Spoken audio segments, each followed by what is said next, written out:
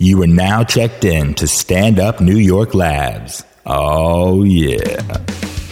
You're listening to Rick Shapiro Diaries. I had to meet this agent, this really cool girl. Coolest person there. Just amazing. Amazing, man. I love that girl. Her sister works in the agency that they wanted their aunt, who owns it, for me to come in and meet. And all I saw was, the dripping monster in every trauma film. This woman's lipstick, she was so fat she couldn't handle her own fat. It wasn't fat, it was glop. Yeah, it wasn't fat, because sometimes fat's good. There's strong fat, fighter fat, loving fat. Hers was glop. Like her insides didn't explode, but slowly started dripping, and her insides became her outsides. She had so much sweat on her that she was sweating what looked like brown blood with red lipstick dripping out of a dog's ass down her lips. She could. I said, not only can you not handle your own fat, not fat, because I don't find fat bad. Not only can you not handle your insides, but you can't even handle your sweaty dog shit red lipstick. It's dripping down your chin. How are you going to handle my fucking career? Because my problem is, the reason I'm always crying inside is I want a savior. Do you believe that I find this out through a podcast? I wish you people, because a lot of people listen, a lot. I wish you would post tips for the pod. No. Don't do that. I won't even look at them. Just say, he asked for tips from pit bulls. If you're a successful pit bull mentality, or you want to be, express your questions, your angst, your answers, your strategies, your incidents. I can tell you plenty of maverick, intuitive, genius, fucking balls to your feet, flash of thought, quick instinct, genius that came out of me when I lost the part, and the minute I ripped my shirt off, said, give me a fucking cigarette, and got the part when they said, no, that's okay. I said, no, give me a fucking cigarette. And what I did on this Providence Progressive commercial playing now, they took the lines away from everyone. I threw my fucking rubber fish and went, ah! And he goes, that was good, because it left what they love out here: awkward silence, and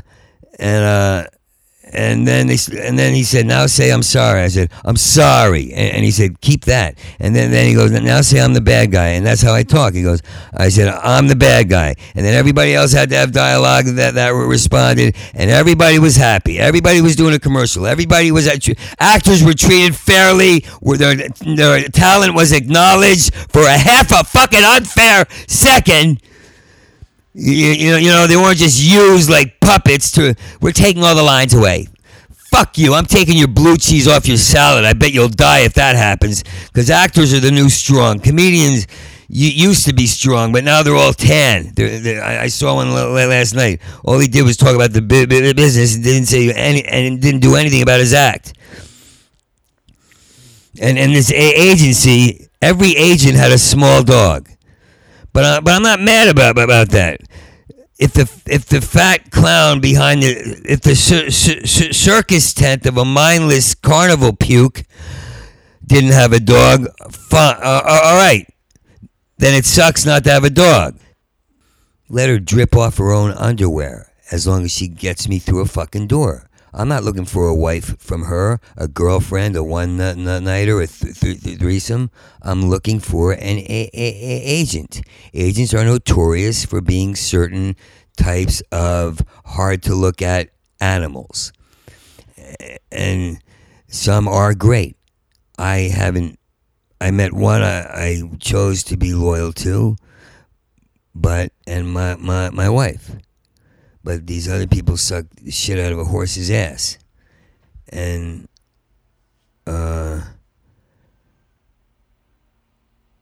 this woman was bizarre. She wouldn't get up to shake hands. I guess she couldn't. She's very ill. She'll probably be dead in a year. This is great. I have my own manager, Tracy, telling me to badmouth this agency when she doesn't understand. Maybe she hasn't been in the business long enough, but what, 5 years to know that these are how agents are. You're not going to find anyone better. He's just going to sound more charming. This is fine. And I just badmouthed her for an hour. And I feel stupid backtracking on that. Because I don't understand. You got to play your cards close to your vest because it's a rough business. So you got to pretend you don't want the actor. You got to pretend you don't want the. That's how it really is. Nobody comes at you. She is what she is. She might say all actors are scrawny, screaming whiners. That's me. That's me. I also can punch you in the face, but that's me. That's me. You know, so maybe you don't understand. I'm talking to my manager. Maybe you don't understand. You better start understanding who you expecting. Peter O'Toole to be a fucking agent? Marlon Brando to be a fucking agent? Come on! Even I can't even trust my manager. Not that she's not honest, but I don't trust anybody's instincts anymore. I'm lost. Does anybody feel lost out there? Where are my instincts? I want my instincts! I want my instincts!